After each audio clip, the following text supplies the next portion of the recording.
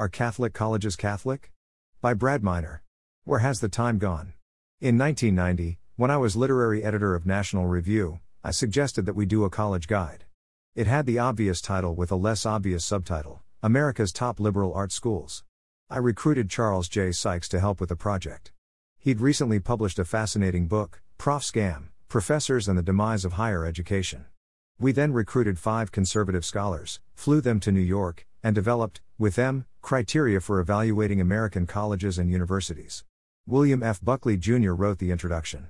I insisted that at the end of our endeavors, Charlie and I choose the school we'd want to attend were we 17 again. He considered the University of Chicago, University of the South, and St. John's College, the 2-campus liberal arts school, opting for the last. I titled my squib, Somewhere in Indiana, and made the case for Wabash College and Notre Dame, opting for the Irish. The second edition of the book came out exactly 40 years ago. My, how things have changed. Of course, the term politically correct was very much in the air in the 1990s, so prophetic commentators might have seen our current, then future, madness coming, although even the most Isaiah-like seer couldn't have imagined the extent to which higher education would become subordinated to indoctrination. Transgenderism? Really? One hears and reads a great deal these days about the rise of repressive leftism on campuses, of the kind that demands ideological conformity and rejects intellectual diversity, promoting LGBTQ-ism and refusing to allow dissenting voices on campus, or shouting them down if they try to speak. I've wondered if this is statistically valid or just the repetition of anecdotes blown up into a faux crisis.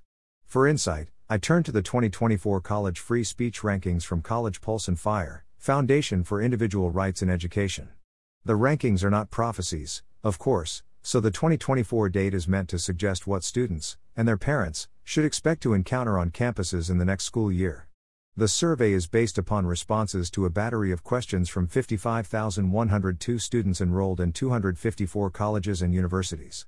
That's a small number of the nearly 4,000 institutions that might have been surveyed, but it's certainly enough to indicate trends and differences. I'll concentrate here just on Catholic schools. Out of the several hundred in America, the present survey looked at just 13. You may find it interesting that, overall, religious and secular, the best school for free speech is the Michigan Institute of Technology, score of 78.01, and the worst is poor, beleaguered Harvard, 0.00. Here are the Catholic schools listed in the Fire Report. Rated, average. DePaul, Chicago, Illinois, 53.18. Slightly below average. University of San Francisco, California, 40.84. Below average. University of Notre Dame, Indiana, 39.92. Creighton University, Omaha, Nebraska, 38.58. Santa Clara University, Santa Clara, California, 38.47.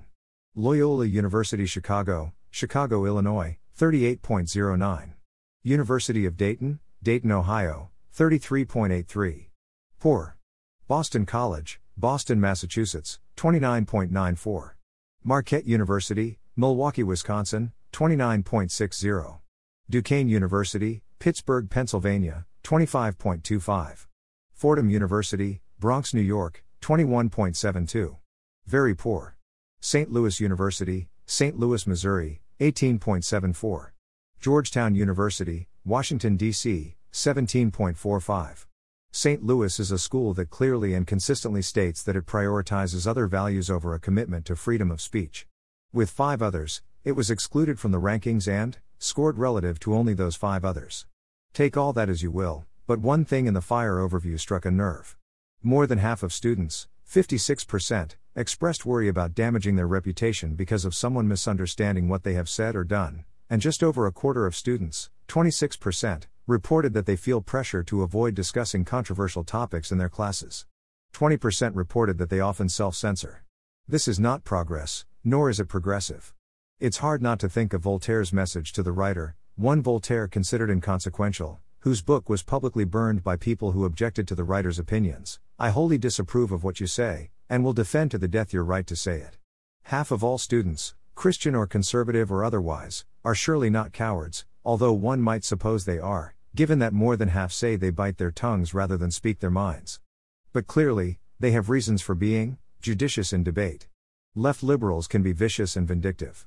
Nothing may be allowed that impedes the forced march to diversity, equity, and inclusion. Jacobins. Given the temper of the times, I suppose a pro-life Catholic at Harvard might feel frightened asserting that human life begins at conception and, therefore, that abortion is wrong and sinful. So, what do we learn from all this?